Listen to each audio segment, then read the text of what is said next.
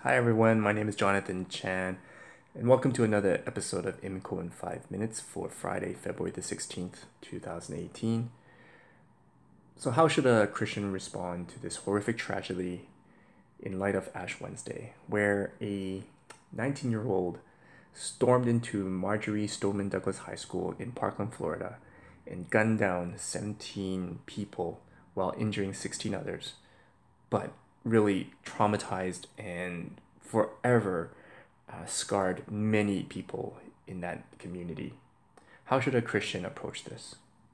And especially when this horrific event happened on Ash Wednesday, when Christians are to celebrate peace, remind ourselves of the mortality that we have, and the dependence that we have on Jesus Christ. How should we as Christians approach this horrific tragedy? Well, we are blessed with my friend who is a pastor and also an American share his reflection on the shooting that happened this past Wednesday at that high school. And he recorded his audio podcast and sent it to me to present to you. So I will leave it with you and hope you enjoy this podcast. Thank you. My name is Joshua Coe, and I'm a pastor.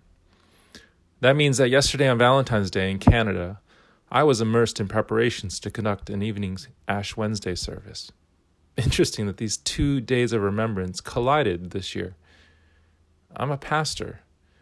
My job is to help my faith community actively and intentionally meet with the living God.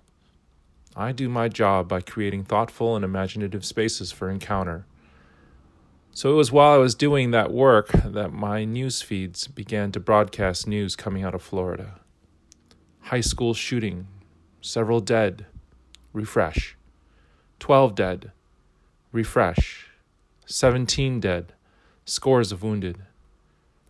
I remember the first memorable time news like this broke over the airwaves. I dropped everything I was doing and found myself in front of a TV for several hours. Columbine High School, 1999.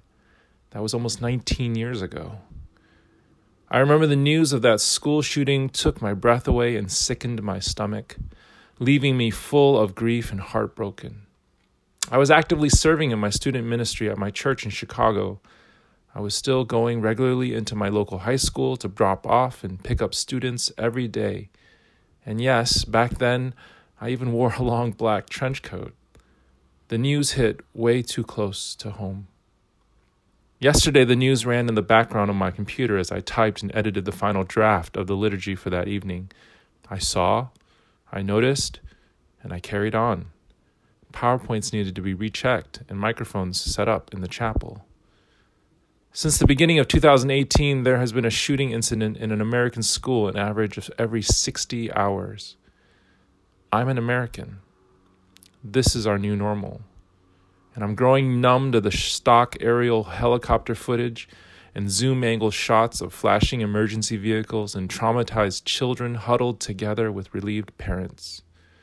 So I carried on, preparing and setting up, until one photo made me stop. My colleague Larry messaged it to me. A woman standing without a child to hold, distraught, and on her forehead, the blackened ashes of palm leaves mixed with olive oil in the distinct clear shape of a cross. From dust you came, and to dust you shall return. This woman had begun her day attending an Ash Wednesday service, a service that reminds followers of Jesus that we are human, we are mortal, fragile, and easily broken. And all our striving, and all our saving, and all our achieving will one day abruptly end. The breath we take for granted, the breath that enlivens dust, is gift. Because from dust you came, and to dust you shall return. I stood up in front of my community on Wednesday night, and I reflected on that photo of the woman with the cross on her forehead. Starkly aware in the face of such horror and evil, we desperately needed this service. Needed to remember our frail human condition and our profound need for breath. Remember the painful journey Jesus endured to the cross, the reason he chose to suffer and die, and remember the promise of hope, the promise of new life and resurrection. One day there will be no more tears, and they shall beat their swords into plowshares and their spears into pruning hooks. No, a service like Ash Wednesday doesn't make the suffering and violence that broke out at Parkland, Florida, explainable or acceptable.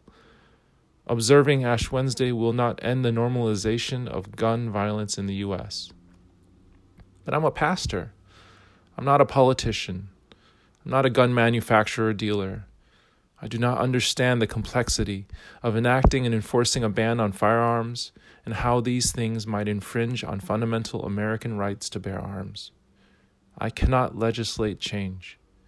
I can only bear witness that we are frail, we are broken, and invite each person who came forward last night to contemplate their mortality and move back into the world they live, a carrier of the seed of the subversive hope of the gospel. May the trees we plant bear leaves of healing for the nations. Even so, come, Lord Jesus.